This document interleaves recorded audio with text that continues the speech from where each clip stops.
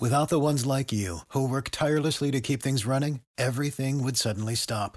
Hospitals, factories, schools, and power plants, they all depend on you. No matter the weather, emergency, or time of day, you're the ones who get it done. At Grainger, we're here for you with professional-grade industrial supplies. Count on real-time product availability and fast delivery. Call, clickgrainger.com, or just stop by.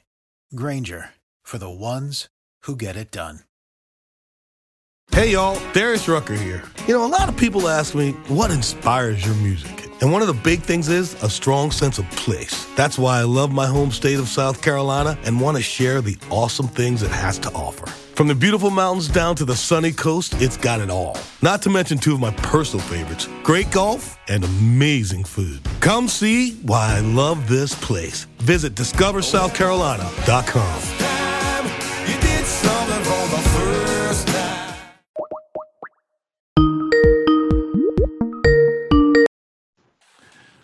Hello? This is the Britflix Fright Fest Preview Series 2019.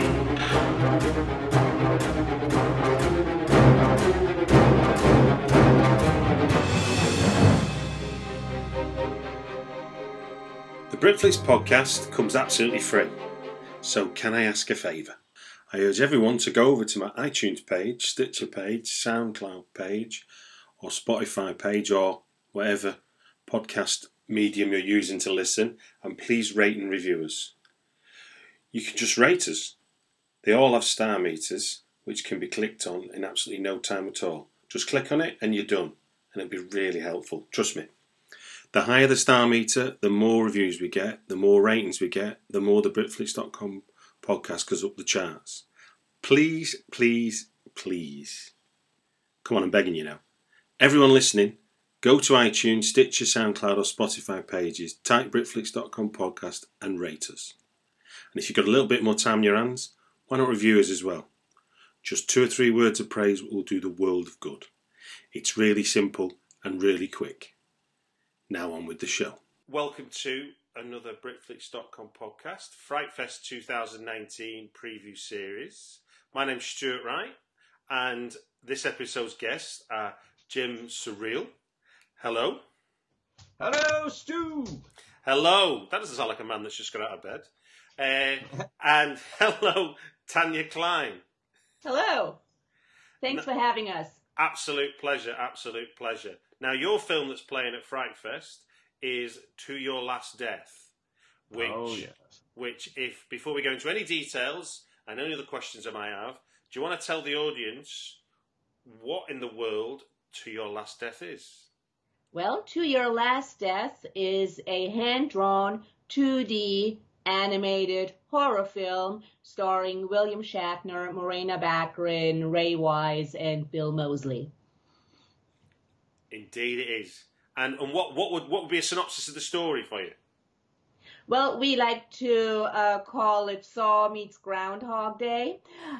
Meets Archer. Meets Archer, yes. Essentially, you have our heroine, Miriam, must relive the worst night of her life again in order to save her family. Fantastic. Yeah, basically, we start where some other horror movies end, which is, with the final girl kind of walking from the bloody wreckage, the only survivor of this horrible night of terror. And with the entire event pinned on her by cops, she receives an offer from an intergalactic game master, played by Morena Baccarin, this mysterious entity, to go back in time and do it all over again, but this time with foreknowledge, with the hope that the second time through, the outcome might be different, and she might be able to save her family, who wound up dead because of this conflict, while the intergalactic gamblers gamble on the outcome.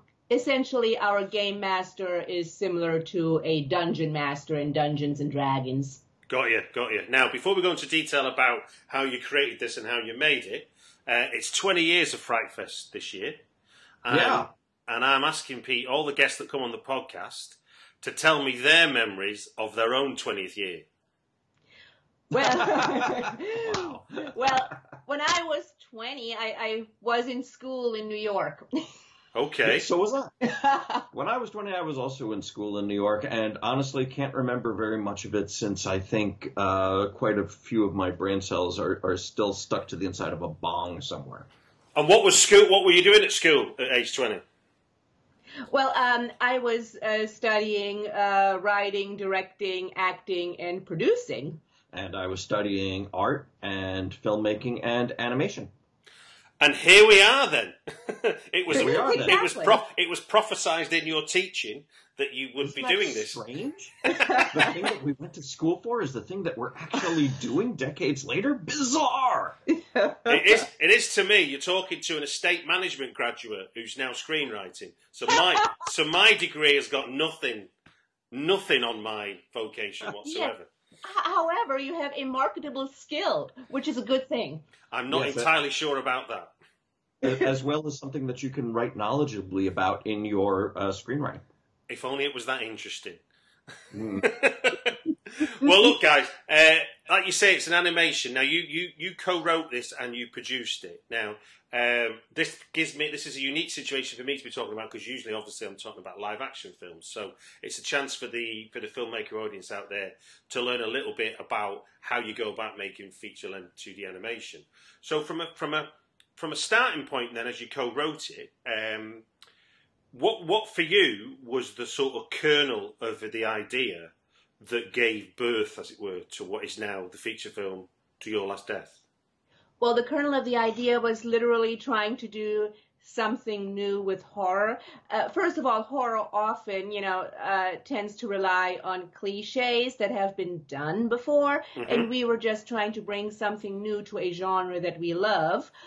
So the idea was, first of all, start where most horror films end, which is final girl crawls out of the wreckage, and then let's send her back. So that was actually the first kernel of the idea. And originally we thought about doing it live action. And then we thought about it, and our producers also said, hey, there's a lot of complicated special effects makeup, rah, rah, rah. Have you thought about animation? And we're like, we haven't, but what an awesome idea. So then we immediately went back and made things more expensive and more complicated because, whatever you draw costs the same. So we can as well expand on it. So we were sold on the idea because it's awesome since it really is not being done. I mean, they do it in Japan sometimes.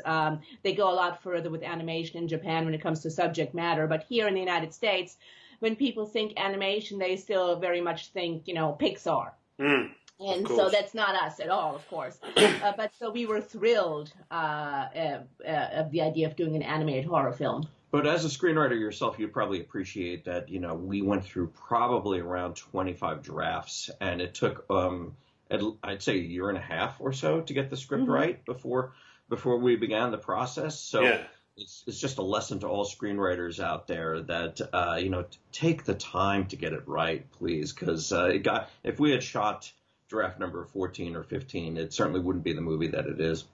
And what's with it being a co-writing job, how do you two manage the workload as a partnership?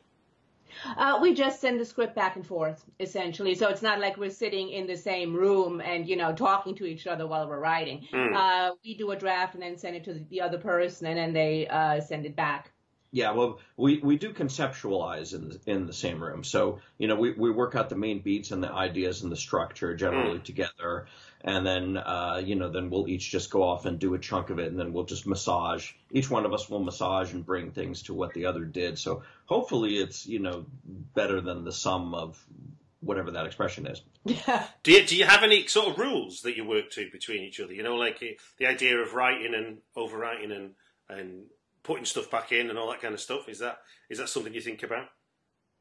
Well, what we do, because we are also story analysts and screenplay consultants, so we have certain things that, are always a must. For example, having a solid structure is important.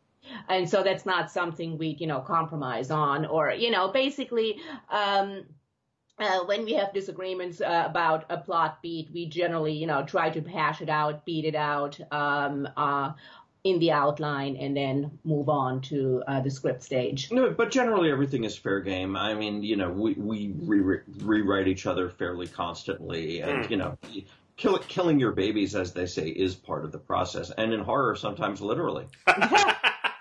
Now, the thing that's hard to me to imagine, being sort of more used to thinking in terms of live action filmmaking, what's the relationship like between the writer and the director on an animation compared to say a live action? How does it work is what I'm asking, I suppose. Probably actually in very similar ways, except, animation takes longer, so you have to deal with each other a lot longer. Yeah. But no, basically, in live action, once you complete the script, the director deals with the animatic, which is essentially moving storyboards, and then sends the animatic back to us and to the producers for feedback, and then we all sit around and talk about the animatic, see if, everything is moving smoothly. And if, things need to be cut, we talk about that. I mean, we had quite a few things because we wanted to keep it under 100 minutes. So we had quite a few things that we really liked. We hadn't cut, but it's okay. It made it better, made it smooth, flow a little bit more smoothly. And then after that, after the animatic is locked, you go to recording the voices. So you work with the voice cast in the studio, and that's mainly the director's job. It's the other way around. The voices first, then the animatic. Yes, sorry. Yeah, no, we can't do anything until we have the voices. Yes. But in terms of, I'm sorry, go ahead. Yes, and then basically after that comes the very, very, very, very, very, very long slog of, line art and color and animation. So that is then mainly, the look is mainly the director's purview.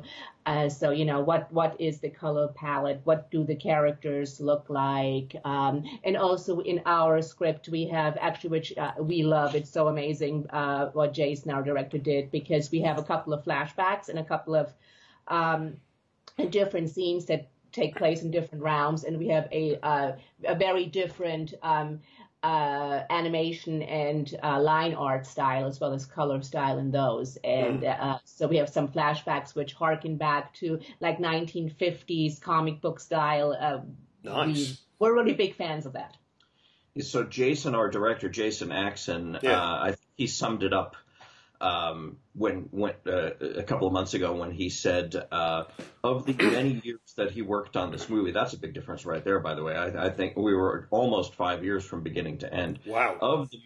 That's certainly not a live action thing, but of the many years that he worked on this movie, he said about 2% of it was actually directing, and about 98% of it was, basically herding cats. So, which means, dealing with all the animators, dealing with the line artists, assembling everything, massaging the animation, just, constantly on the phone and Skype with our crew from around the world, just trying to make sure everything stayed on track. It's a pretty nightmarish proposition, mainly because we didn't have the money to afford a proper animation studio. So we just had to build our own animation infrastructure with a worldwide team that we assembled from pretty much every continent on Earth except Antarctica. Blimey. So you're like a studio with no name? Correct. Or location. Or location, yeah. So in terms of... money. Salute to that, yeah. In terms of casting then, is that the director's responsibility in the same way a live action works, or is that as much about the producer's conversation about who's available and stuff? Yeah, basically we all sat together and drew up a wish list of who would be great for those parts and how awesome would it be if we could get them. So we drew up our wish list and then we basically cold called their agents. Wowza. So, in one of the things that people talk about is what they find of their story in the edit. Is the same sort of discovery able to happen with what story you get with an animated feature when you get to that point, like you do because with live action you've shot things made probably in non-linear order, then you compile it together, you look at the edit, and then you begin to find what story you've got. Is that journey similar, or is it a different iterative process? Well, it is different in the sense that you have the once you have the animatic, it pretty much, everything is locked. I mean, once everything is assembled, there will still be frames that you cut out to make things move more smoothly, or some animation that you will massage a bit to make it look better, or some maybe you switch out one shot with another, but that's rare. Mainly what you do is once the animatic is done, that pretty much is the film with, some tightening and some changes at the end. Got you. Yeah, it's very different with animation because you do not have that latitude. We do not shoot a lot of extra footage. We just can't. There are no extra choices to be made. So the finished film is almost exactly the same word for word as the animatic that was painstakingly created 5 years ago. Wow. The only difference really, like Tanya said, is pacing. Quite a few things we sped up. There were just a few lines. I don't think we lost any scenes, but I think we cut a few lines here and there for pacing. Certain things within scenes, that just to keep it moving. It was very important for us in this movie that it's like a bullet train. So, but otherwise it's the same. Now with animation compared to live, you've got I guess you got the benefit of sky's the limit in terms of if it can be drawn, you can have it, kind of thing. Yes. So in terms of getting the listener who's coming to Fright Fest to lick their lips, what you realised on the page that has now been actualised on the screen, could you give us like a taste of? I mean, if there's a big money shot you don't want to reveal, I understand completely. But if there's little details of sort of horror things you're able to bring to the animation world that you're kind of obviously would have been now impossible in a live action scenario. Of course. I mean, what's amazing is that whatever you draw costs the same. So we have very elaborate death traps. We have a shark tank, which we would not have otherwise. We have a waterfall in the building's lobby. So we basically, once we decided to go the animation route, we very much upped all those production value shots, so to speak. Yes. So, I mean, basically, what we really tried to do in this was the story is contained. And so, there are quite a few sequences that take place in otherworldly realms, let's put it that way, which are not contained. But the story itself takes place entirely in a single office building, like basically following the Die Hard model there. Because like Tanya mentioned, originally the plan was to shoot it live action. Of course, once we realized we were going to do it via animation, then the sky was the limit. But the whole idea was to keep the story contained to basically entrap our characters, not give them a way out. So really it's more about the story than the animation. What we really tried to do was basically just keep pulling the rug out from under the characters and thus the audience expectation-wise. So it's really more about the story and playing with the tropes of the genre, making people think certain things are going to happen because we've all seen horror movies and we have expectations of the way these things are going to go. And then, throwing a pie in their face and doing exactly the opposite of that, just to get people's reactions. And so while the animation process certainly enhances that and gives us a lot more that we can play with in that regard, it's really about the story and the script and the characters. Now, I've been asking people this because it strikes me, obviously a film takes a while to make, and you've said yours this is a 5-year process of getting this from sort of start to where we are now. And I ask you this both as individuals, what's your fondest memory of the last 5 years getting this ready, from like of maybe a key achievement or a fun time you had while trying to get this to where we are now?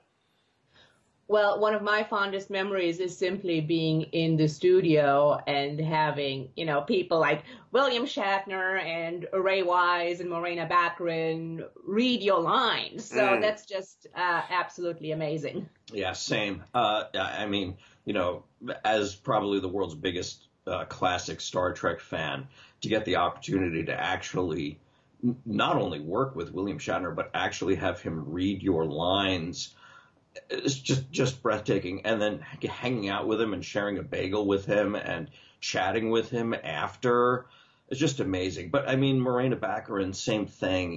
These are people who we literally idolize. I mean, I have action figures of these people, and here we are working with them. It's just breathtaking. So, hey, I still can't believe they canceled Firefly, and it's been 20 years. Yeah. 20 years? Yes. Oh, my God. It can't be 20 years. Maybe 15, 10? Maybe 15. Way too long. Anyway. Yeah. Well, if you want to get a Firefly fix, there's a new podcast by the film critic Scott Weinberg. I don't know if you've seen the one called Science versus Fiction.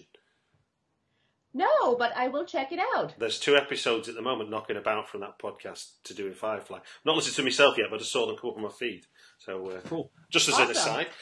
So with those kind of key talent you got involved, and I mean, you say it was great sharing a bagel with William Shatner, but can you talk us through meeting your idol, as it were? Wow. Okay. First of all, intimidating. All right. So here's a great little anecdote. So, first of all, William Shatner, extremely charming man, right? Very friendly. Came into the studio, immediately just started chatting with everybody on the crew, just making fun of people's names, goofing around with people. He's a big practical joker.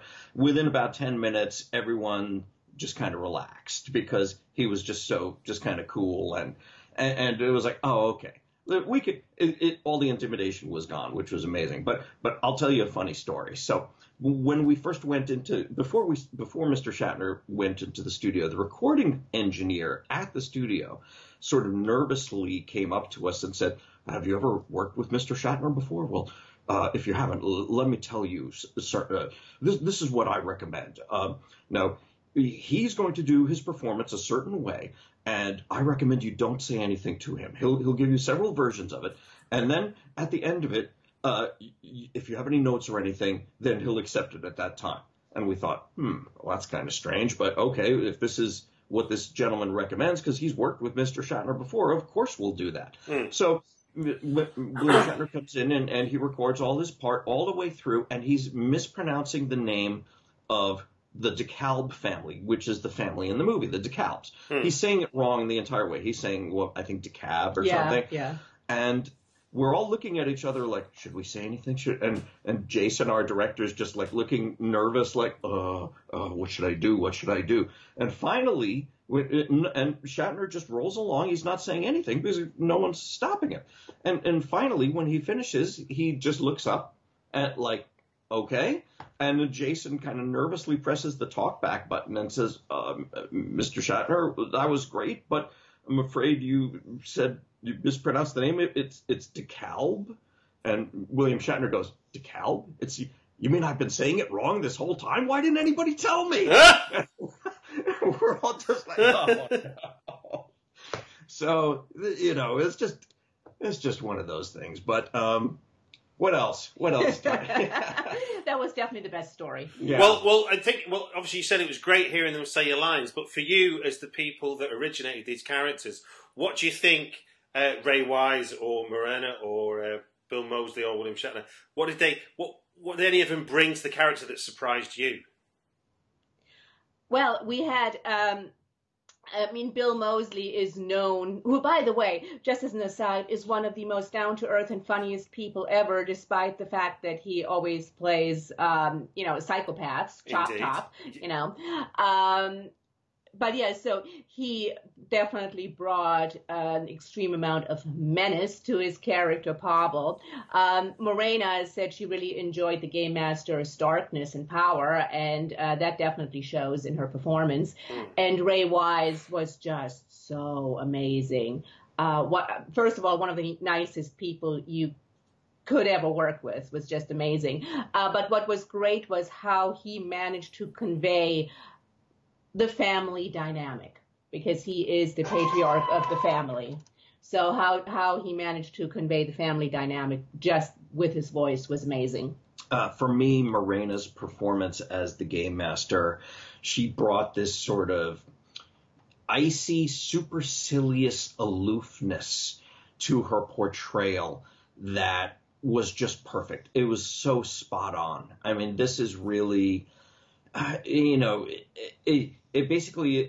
is messing with people throughout this entire story. She takes no glee in it. She is not doing it to just be a bastard or anything like that. It is all in the interest of doing her job, which is creating an interesting game. And she's just so wonderfully removed from the entire process. And that's exactly why we cast her, because we knew that she could do that. And we were hoping that was the tone that she was going to bring. But when you actually hear her voice in the role, it's just so, so wonderful when compared with, our protagonists, emotionality and frustration throughout, compared with just, basically almost a block of ice. It's just, and I know that sounds, I'm oversimplifying it because there's a lot more texture to the performance, but the contrast between the two is just breathtaking. And that's just in the voice performance. It's really great. When you start with that, then it makes the animators work a lot easier. Well, look, guys, you're going to be playing at Fright Fest. I'll put a link in the show notes to let people have details as to when and where. But do you want to tell people when they can see your film at Fright Fest? Absolutely. It will be on Friday, August 23rd at 3:50 p.m. Cool. Well, look, it just gives me to say thank you very much for giving us your time on the podcast. Thank you, Stu. Thank you for your time. The Britflicks podcast is provided absolutely free. If you want to help me get the podcast out to more people, please take a moment to leave a review on iTunes. Or if you want to help me out directly, there's a link in the show notes to my Patreon page. All contributions are welcome. And the music is by Chris Reed of thecomposers.tv.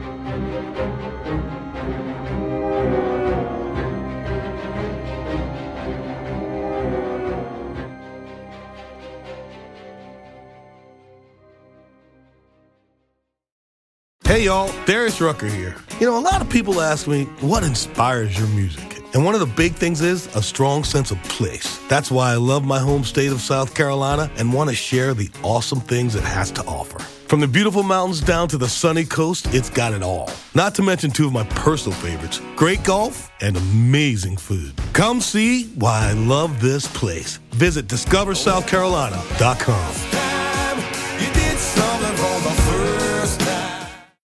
When you need mealtime inspiration, it's worth shopping Kroger, where you'll find over 30,000 mouth-watering choices that excite your inner foodie. And no matter what tasty choice you make, you'll enjoy our everyday low prices, plus extra ways to save, like digital coupons worth over $600 each week. You can also save up to $1 off per gallon at the pump with fuel points. More savings and more inspiring flavors make shopping Kroger worth it every time. Kroger, fresh for everyone. Fuel restrictions apply.